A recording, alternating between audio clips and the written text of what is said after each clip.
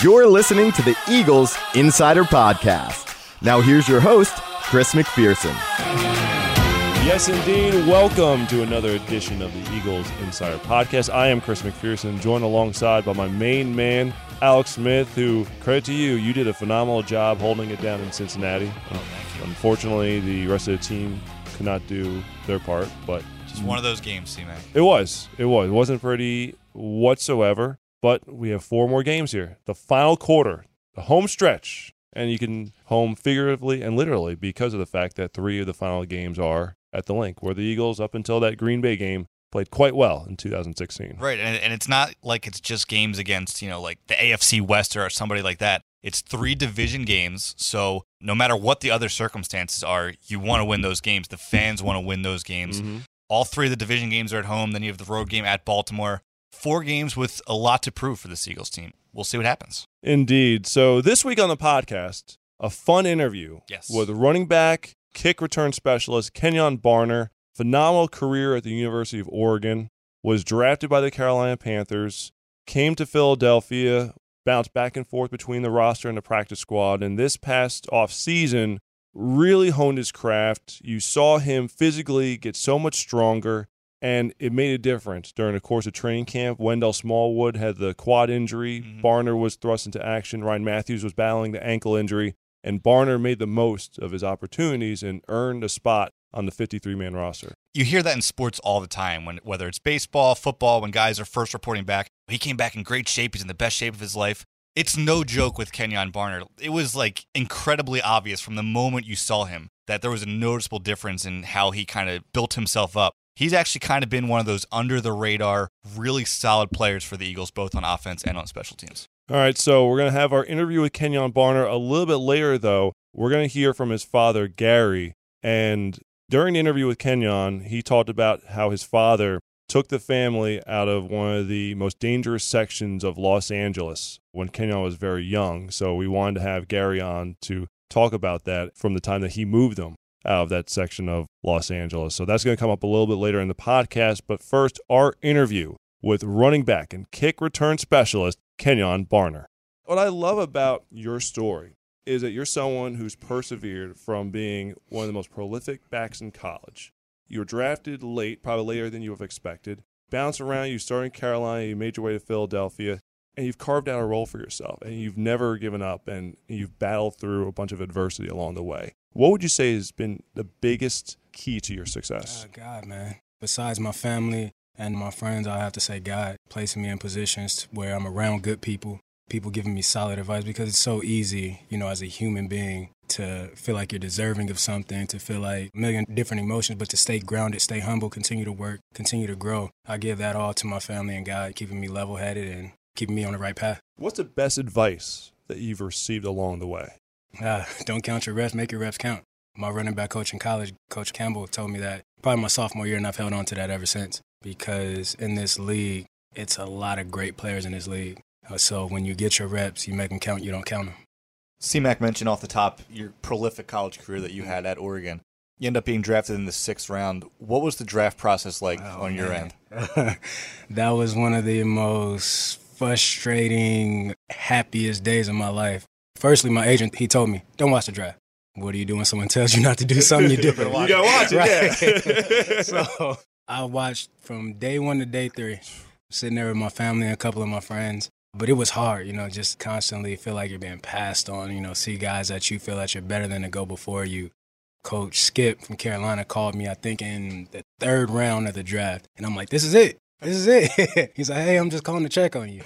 What do you I'm doing awesome. What do you mean? So, we're just waiting here, It's like a boxing match. It's a 12-round heavyweight fight. You got to take blows, and eventually the knockout punch is going to come for you. So that's exactly what it was. Just sitting around waiting, just feeling down. And then once you hear that call, man, it's nothing that describes that feeling. Broke down, was in tears with my family. We're all just happy and elated that it happened. Did you use being a 6th-round pick as motivation, as fuel? I didn't need that as motivation. Okay. I've always been a self-driven guy. I'm going back to playing NJB basketball. And that's something that my father instilled in me as a very young guy. If you need something or someone to motivate you, you're not too motivated. Who are your parents? Tell me about Gary them. Barner, Wilhelmina Barner, 2 of the best parents in the world. My mother and father have sacrificed so much for me to be where I am, did everything in the power to make sure I had when they didn't have. My parents are extremely special to me and have, aside from God, are the reason why I'm here. Because without them taking the path that they did, moving us away from where they grew up and where I was born, things could have turned out a lot different had I not had the set of parents that I have. Where were you born in? Born out in Linwood, California. All of my family's from South Central Los Angeles, the Nickerson Garden Projects. My dad moved us out of there early, but them growing up there, you see a lot of things, you hear a lot of things, and most guys don't make it out.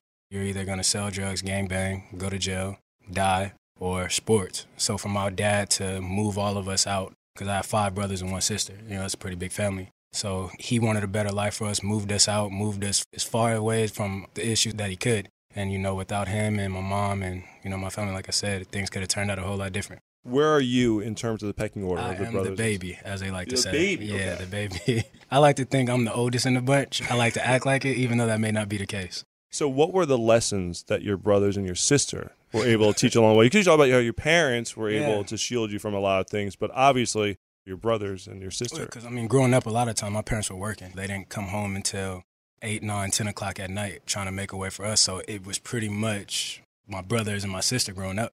So what's the age difference? How much older is oldest brother is 41. My closest brother in age is 31. Yeah, so there's big age gaps going on in between there. But, we're all extremely close because all we had was each other growing up. So a lot of lessons, learn from them, whether it was them teaching me or me just sitting back and learning from them and them not knowing that they're even teaching me, learning from their mistakes, learning from their successes. So it was a lot of things that I learned growing up. So when did football come into the mix for you? When did you really start playing the game and getting into it? We played in the front yard. My brothers would sneak me to the park. My mom would never let me play, ever. She'd see me playing out in the front yard. Come in the house. What are you doing? Get out the street. You too little. They used to sneak me out to the park. We'd play tackle football. But really, my neighbor, Jernay Eddington, she convinced my mom to let me play football. Probably, I think that was 6th grade, 7th grade. Pop Warner played for the Moreno Valley 49ers at the time. Me and my mom made a deal. If you get hurt, you're never playing again. Now, mind you, it's football, so it's likely. She thought she would go win that bet. Yeah, she won. I got hurt. She let me finish the season, but she was like, no more. That's it. So my freshman year of high school, they started a football team, and I snuck and tried out. My dad knew, but we didn't tell my mom. Tried out, made the team, went home, and Mom was like, what are you doing home so late? Oh, hanging out with my friends. A couple of days passed. And that's probably the worst answer you can actually give right there. It's as a kid, what am I supposed to say? Right. So a couple of days later, she asked me. I was like, yeah, tried out for the football team and I made it. What? So, yeah, that's how that happened. But it was really freshman year of high school. So your dad didn't step in and come up with something like, oh, he's helping me with stuff? Not. I mean, come on now. Absolutely not. We all know as men who really runs the household. As men, we want to feel like we run it, but we all know the mother is the backbone of the family. So at what point was your mom finally okay with you playing football? She has never been okay with me playing football. To this day? Till this day. My mom won't sit in a room and watch me play. If I come in the game, she'll leave the room. And she'll go back in the room and rewind it to see what happened. She's never been okay with it, but, she supports me, obviously. Sure. But her fear... Does she attend games? My mom doesn't fly. At all. When I first got drafted to Carolina, she flew. And that was her first time flying, I think, since 1990. She flew for me that one time. I told her, okay, I'm good. You never have to do it again. So she'll watch, but she won't watch. She'll hear my brothers and my sister going crazy. Okay, what happened? Rewind it. So you get drafted to Carolina. Eventually you end up in Philly. You're a West Coast guy, though. Is there a big difference? Is there a big difference in just the overall? Major difference. It's day and night, especially from a weather standpoint. I tell guys all the time, I'm not a cold weather guy, so it'll be 60 degrees outside. I'll have on sweatpants, a sweatshirt, and a beanie. They're like, what are you doing? I'm from the West Coast. What do you expect? You'll see some players out there in negative 10-degree weather without wearing sleeves. Will you ever be one of those guys? I am not that guy, no. As a running back, it's hard to wear sleeves, but I will make it work. It's day and night, just from the culture, the environment, the attitudes of people, the different people that you come across. It's day and night. West Coast is kind of real laid back.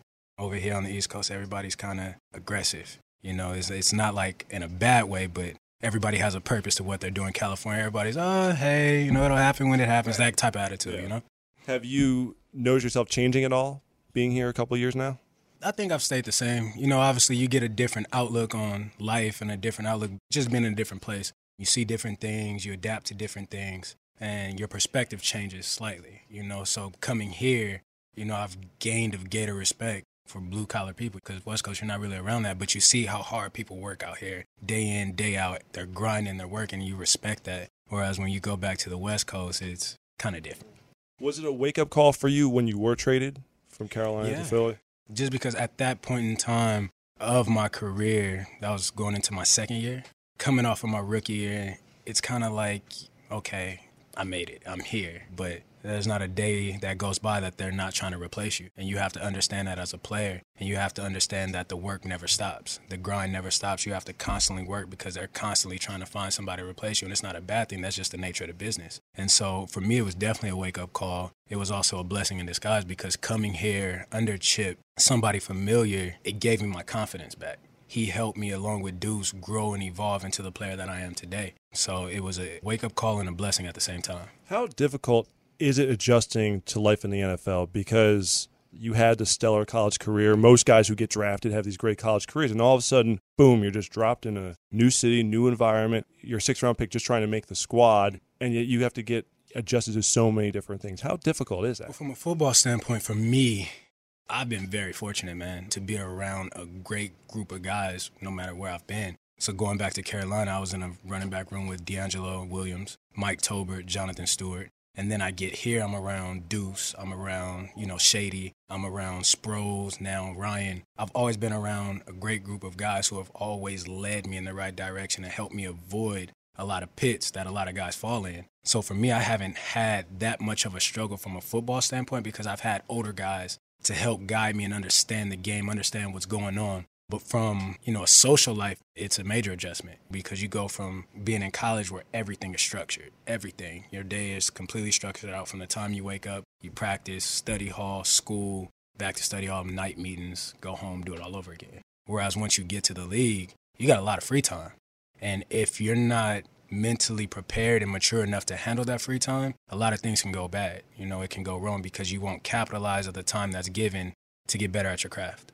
Your off season, this past one, was phenomenal from a workout standpoint.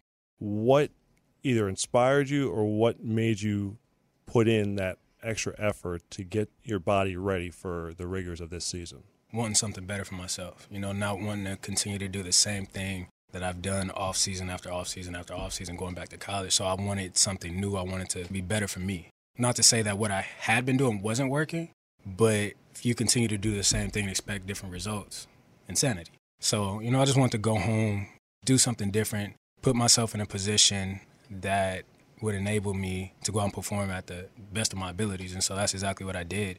It wasn't anything that particularly made me like, oh, I should do this. It was just something that throughout the season, like you said, you have a lot of downtime to think. You go through things, and that was something that I felt I needed to do and something that I will continue to do. Or was there someone who you reached out to at first? I talked to, for eating purposes, I reached out to Le'Veon Bell because I'm the type of guy, I've always been this way since I was a kid. I'm not a type of guy that's going to get jealous if I see you doing well or, oh, he shouldn't be doing. No, I want to know. I'm going to ask you. I'm going to reach out. I'm not prideful at all. Most guys won't do that. I'm not prideful whatsoever. I'm going to ask you. So I reached out to him on Instagram, sent him a message, gave him my number. He hit me back. We had a conversation. I'm like, man, I see your body changing. What are you doing? What are you eating? What are you taking? What are you not doing? What are you not eating? Did that. And then from a workout standpoint, John Jones, I reached out to his trainer, who was training him at the time, Jordan Chavez, down in Albuquerque. And I talked to him and told him what I wanted. We just all got together and, made it happen. So take me through the eating habits. What did you have to change? What did you add? What's something that you miss now? I'm a big junk guy. I think we all know a little bit about that. Yeah. You know what I'm saying? I love sweets, man. Ice cream, cakes, candy, I have a really bad habit with that. So that was something that I had to cut out, and then just eating clean. Wait, did you cut it out completely? No. No. I was just at the dentist a couple of weeks ago getting 3 fillings. So I cut it off for a little bit, but then I fell right back into it. But I cut a lot of it out, man. Just eating clean, understand what you're putting in your body, what your body needs and what your body doesn't need. So it was just really coming down to eliminating the things that your body doesn't need. Eating healthy, eating clean, taking care of your body in order for your body to perform at maximum potential. So what's like a normal dinner for you? Now, in season? In season. In season? So like I said, I've fallen off a little bit. So last night I had Chipotle burrito with steak and chicken. After that, I had a honey bun. I'm afraid to ask what was before then. Yeah, you shouldn't. Yeah. No, but usually, I'll take some food from here, whatever they have here for us. I try and do right. It's just hard because during the off season, you can cook, you can do all that. During season, once you get home, for me, I don't really want to do anything. I just want to lay on my couch, lounge around. And I really don't want to cook, but I can cook. I'm just lazy. What's your best meal? Grilled chicken. Make some homemade mashed potatoes with it from scratch. Cook some vegetables up and make some bread with it. In terms of the workout routine, what was in the off season a day like for you? I would wake up at probably 8 o'clock, eat. From there, I go to the weight room, do, roll out, do some little stuff, nothing major, then come right back at about 1 o'clock, 2 o'clock, get my lift in, eat at about 4:35, go run. After my run, go back to the weight room, work out for about another hour, and then after that, kind of roll out and then do some accessory stuff. And that was a typical day for like 3 months. Because I remember you'd posted a video of how much were you squatting? Like 470? The last time I was out now, it was like 470. 470. Yeah. And what were you doing before that? Probably, I think when I left here, it was 405 maybe. Okay. 405. So 70 pounds. Pretty big increase. Yeah. Pretty big increase. I got tested a lot for posting that video. Did you really? Oh my God. Yeah. Not surprised, actually. Yeah. Not surprised. Yeah. So we've talked a lot about the physical changes that you made coming into this year, but mentally, what was your mindset coming back here this year?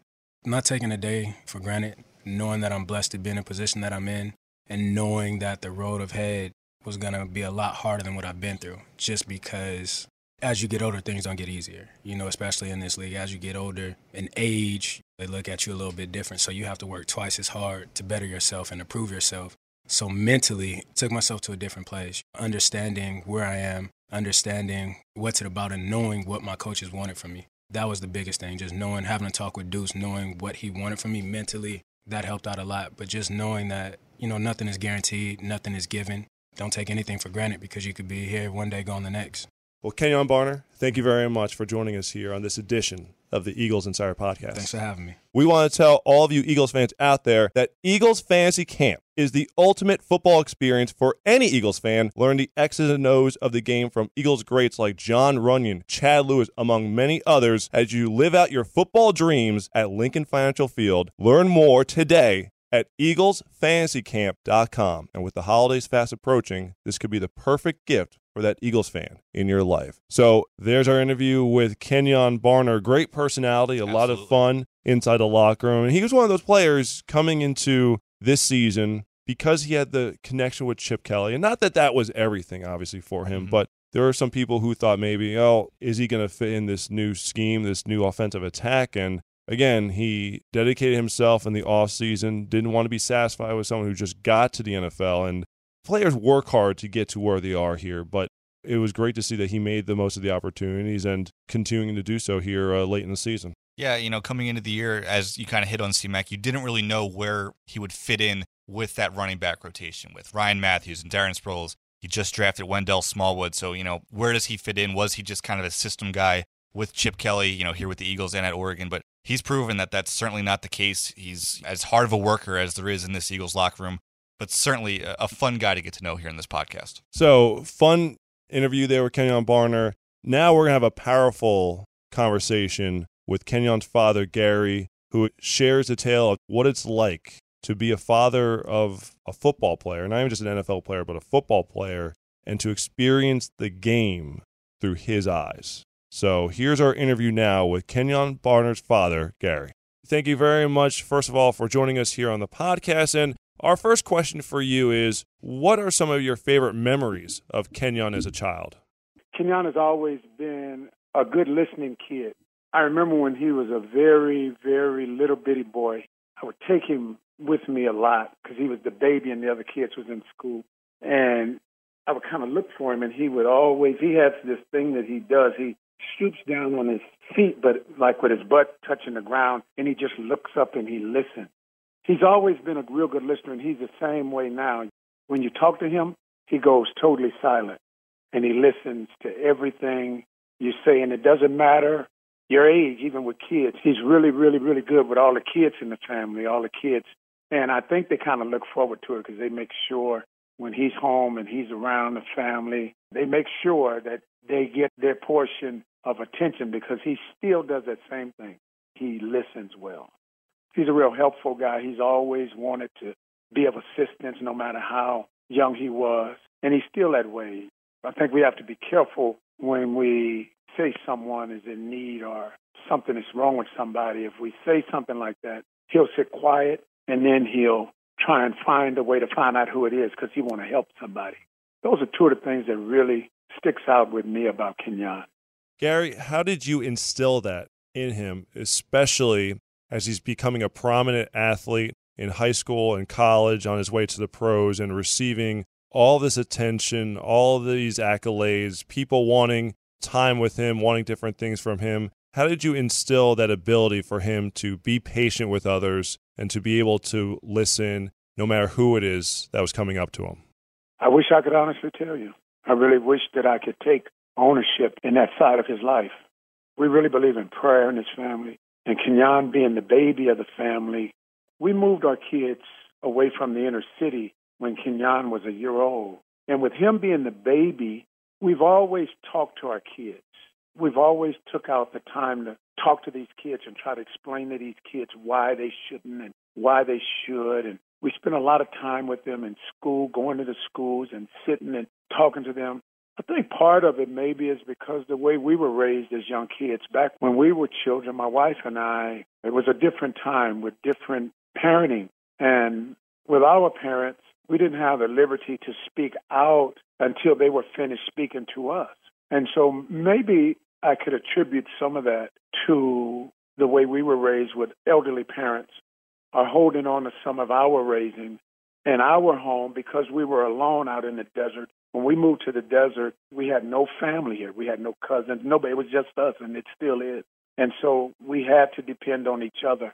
And I think with him being the baby and him seeing that, he took a liking to it.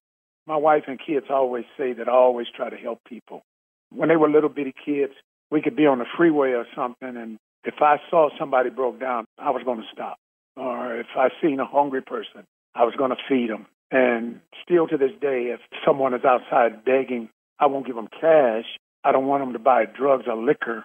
I'll still tell them, come on in, I'll buy you whatever you want to eat. So that's probably some of what he got it from, along with being a real praying family. You know, we try and pray and lead them in the right direction. You mentioned the decision to move the family away from the inner city into a different environment. How exactly, did that decision come to be, and how beneficial was that for not just Kenyon, but for the whole family? I grew up in the inner city, and I've seen a lot growing up in the inner city. I worked as a gang counselor in the city of Los Angeles from like 1980 to 1988, and my area of concentration was the worst area in the city of Los Angeles. We were the largest non-law enforcement agency in the nation. And so because I worked for Youth Gang Services, every homicide in my area of concentration, my team had to respond to. I've seen a lot. I've seen a lot of dead kids. And I lost a nephew named Kenyon. There are 5 other Kenyons in our family.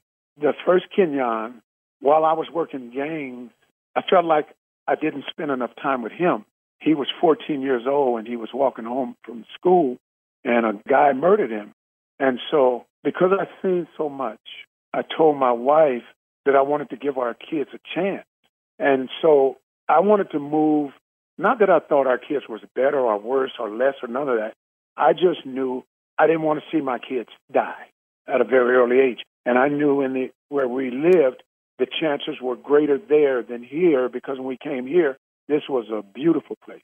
I mean, the grass was green and houses were beautiful, and it was such a change. It even felt like to me that the air was fresher. When we moved here, my wife and I, we used to do New Year's Eve dinner parties, and one of the things that impressed us most, when we would have our family, our guests over for New Year's Eve, I can remember so vividly, I told my mother one year, I said, Mama, at 12 o'clock, we're going to go outside. And we went outside at 12 o'clock. there was not one gunshot. And that was what we were looking for. And so because I worked gangs and I seen the struggle in kids' lives, not because they were all bad kids, but because they were caught up in a place that their parents weren't able to do what me and my wife, God had blessed us to do. Those kids were stuck. We had an opportunity to get our kids out, and so we got our kids out. And the change was so drastic that, not that our kids are better than anybody, because we don't think they're better, but neither are they worse, but all of them balanced. We have boys and they're doing good. We have Kenyon, who God blessed to make it to the pros, who wasn't even a football player. We have Martell, who is a fitness trainer. We have Keandre, who is in between jobs, but who is a good kid. We have Maisha. She works in the corporate department of Verizon.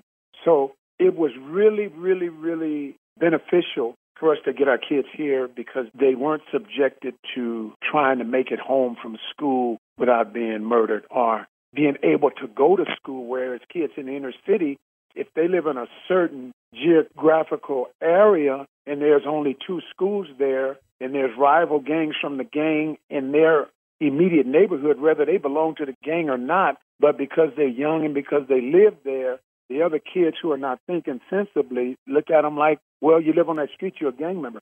We were able to get our kids out of that because when we got here, it was nothing but dirt.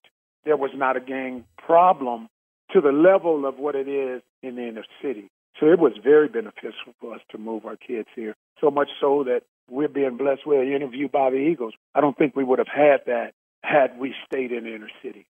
Gary, what was your family's approach to athletics? I know Kenyon's mother did not want him to play football. You kind of had to sweep it under the rug, kind of hide the fact that he was playing football. How were athletics viewed? Were they viewed as a gateway to success, whether it was college or the pros? Was it just something to balance them out? How did the family handle the success that Kenyon was having as an athlete? I still tell people this to this day, and this is the honest-to-God truth. I don't even know for certain that it has dawned on me that our son is in the NFL. I don't know that it has because there's a kid who grew up like 10 houses from us, Tyron Smith, who plays for Dallas.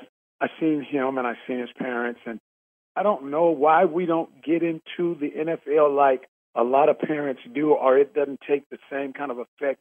We don't want Kenyon's life to be looked at like this is our life. We did some big old great thing to get him there because we didn't. Sports was a means of keeping our kids active and away from the idle thoughts. When I grew up as a child, my mother used to always say, an idle mind is the devil's workshop. And I didn't want our kids to sit idle. My wife and I both worked. My wife worked in Orange County, which was a long drive because we live in Riverside. And on any given day of the week, my wife would have to drive an hour, 2 hours to get home. I had a store in Long Beach. I couldn't just shut the store down because I was running the store most times by myself, and it would take me probably the same length of time to get home. And so we knew that our kids would spend a lot of time alone. And so we involved them in things that would keep them busy so that they wouldn't have all of this idle time. And this right here, every now and then I'll go and talk to some kids at a school or something. My son had a coach by the name of Charles Matthews when he was playing AAU basketball. And I would go and I would sit and I would listen to these coaches. I always admired coaches because I always said there, a coach has to be a great person to deal with all of the personalities and all of the attitudes and all of that he deals with. And so Coach Matthews would say to the kids, sports is a life lesson. He would say to the kids, if I can teach you to watch a man or run a play or defend a guy, then I can teach you to operate a computer, or I can teach you to rebuild an engine. If I could teach you the life lesson through sports that you could carry with you for the rest of your life, no matter what you're doing, then of a great assistance in showing you how to be productive in society, take care of yourself, help somebody along the way, and stay out of trouble. So sports for us as parents mainly was to try and keep our kids busy, teach them responsibility, and then to have a whole lot of fun with our kids. Because through sports, man, we had so much fun with our kids. And it's also not only taught our kids, but it's taught me as a father and my wife as a mother. It taught us some things. It taught us how to become better managers of time. It taught us how to teach better lessons in a different way, to teach lessons to our children, because through some of those men who were coaches, we were able to experience different kinds of people, different kinds of men, different kinds of teaching, and we incorporated those things in our own home, and it turned out pretty good. Gary, how much pride do you feel when you see your son Kenyon play on Sundays in the NFL? Do you get nervous watching him play, or what's the feeling actually watching your son play? I do. My wife doesn't fly, number one. She doesn't fly. When he was in college, we drove everywhere. She only flew one time in his career when he was in Carolina. She flew one time. So she doesn't fly. So she, when we would go to his games, she would put her head down and not even stand up. And now we'll be downstairs because the kids will come over a lot of times and we'll watch it together. And the minute she see him going on the field, she go upstairs. And she stays there until she hear us say something about he's okay or he didn't get hurt. As for me, this is what happens every Sunday. I go to church. I keep my phone in my hand because Kenyon is going to call right before the game every Sunday. And we have prayer every Sunday. And we pray for the safety of him and the team and the opposing team and their flight and everyone having to do anything with the flight and the coaches and everyone having to do anything with any aspect of that game. We pray. And then after we pray, he goes and we watch the game. And every time, whether it be Kenyon or Sproles or Wendell or Ryan, whenever they touch the ball, I pray. Because I've seen my son, October the 9th, 2010, take a hit that I'll never forget. And I pray for those running backs because those running backs play a position that is the most dangerous position on the field. When he went to high school, there was no football team there. They didn't even have football. And so he played flag football, and they had never won anything. And when he got there, he played flag. He always wanted to play this game of football. And he scored 39 touchdowns in flag. And so I was in the gym one day, and a parent came in. She said, you know, they're starting football because of your son. I said, no, they're not starting football because of my son, because he doesn't play football. And so I went up to the school, and I talked to the athletic director. And I said, you guys are starting a football team? He said, yeah. He said, Gary, we had such a good season with your son, and he can run so fast. We had a meeting with 30 kids, and they want to play, and so they played 8-man. I said that to say this. When he was playing 8-man, I was so afraid of him being hurt that on Thursday, I would start worrying. And this particular Thursday, I was riding to leave our home and get to his school, which is on the northeast end of town. I was going over the freeway overpass, and I was praying like I always do, and I was saying, Lord God, I just pray that you don't let my son get hurt. I don't want to see him get hurt. And I had never seen him hurt. I'd seen him get dizzy when he played 1 year of Junior All-American. And I was praying. And while I was praying, something came over me and said, your son will never be seriously injured in this game. He will be dinged up, but he will never seriously be injured. And I took that as the Lord speaking to me. And so I live by that. I don't believe he'll ever seriously be hurt. I believe he'll get dinged up because it's football. And so my fears are not as great as they used to be. I tell you when I get relieved, when I see the level of competition that he's playing. Like on Sundays, once I see him touch the ball and I see him run, then I become comfortable. I say, okay, he's okay, he can handle it. They're not trying to kill him. For me, my level of fear is not as great. For my wife, I don't think it's ever gotten any better. Gary, you're a remarkable man. I couldn't fathom from that perspective of what it's like to watch your son go through what he goes through on a weekly basis and not be able to do anything. You're basically sitting and watching and praying that each and every week he will come out okay. Gary, thank you very much for taking the time to share your stories of Kenyon and explain the remarkable circumstances that you and your wife went through to be able to take your children out of one of the roughest neighborhoods in the country and to provide the life for them that you have, and being able to reap the rewards of that today. It's a joy. It's a blessing, man. You know, there's so many kids that wish they could get there, and for some reason, God just said, here, Kenyon, you can go. That's a blessing. These teams are all the kids in the world, are all the kids in football. For some reason, Calvary Chapel, Notre Dame High School, the University of Oregon, Carolina Panthers, and the Eagles, out of all the kids that play, said, let's give him a chance. You can't beat that, man. You can't beat that. That's beyond my understanding. That has to be God touching all of those men and those owners and saying, hey, there's a little guy out there named Kenyon Barner. Give him a shot. And then those remarkable men go home and talk to those families and say, hey, there's a little kid named Kenyon. We're going to give him a shot. We thank him for that. We appreciate that.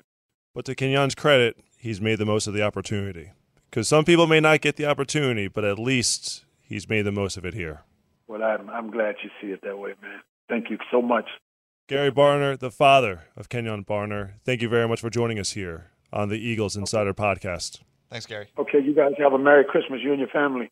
As I told Gary at the end of the interview, a lot of respect and admiration for what he's done for his family. And when you see someone's children become as successful and as good-natured as they are, it starts from somewhere and typically starts with the parents. So credit to Gary for what he's been able to develop with Kenyon and his family there. The one anecdote that Gary shared was after he moved the family out of Los Angeles was on New Year's Eve going out at midnight, and you don't hear a gunshot. Yeah. And I'm like, I've never experienced that. But how many people in this country do have to deal with stuff like that? So it's a different world. But I think that's been one of the best parts about us doing these podcasts is that we get to kind of see inside what these players have been through. So on that note, we are going to close up shop for another edition of the Eagles Insider Podcast. Again, thank you very much for all the comments and the ratings. If you haven't already, please do so, whether it's on iTunes, Stitcher, wherever you download and consume our podcasts. We will be back with another episode next week, but if there's something that you want to hear, because we're starting to tinker around with ideas of what to do in the off season. Yes. It's starting to become that time, the final month of the year. So if there's something that you want to hear down the line, please let us know. But until then, for Alex Smith, I'm Chris McPherson. Thank you very much for listening to another edition of the Eagles Insider Podcast. We will be back next week.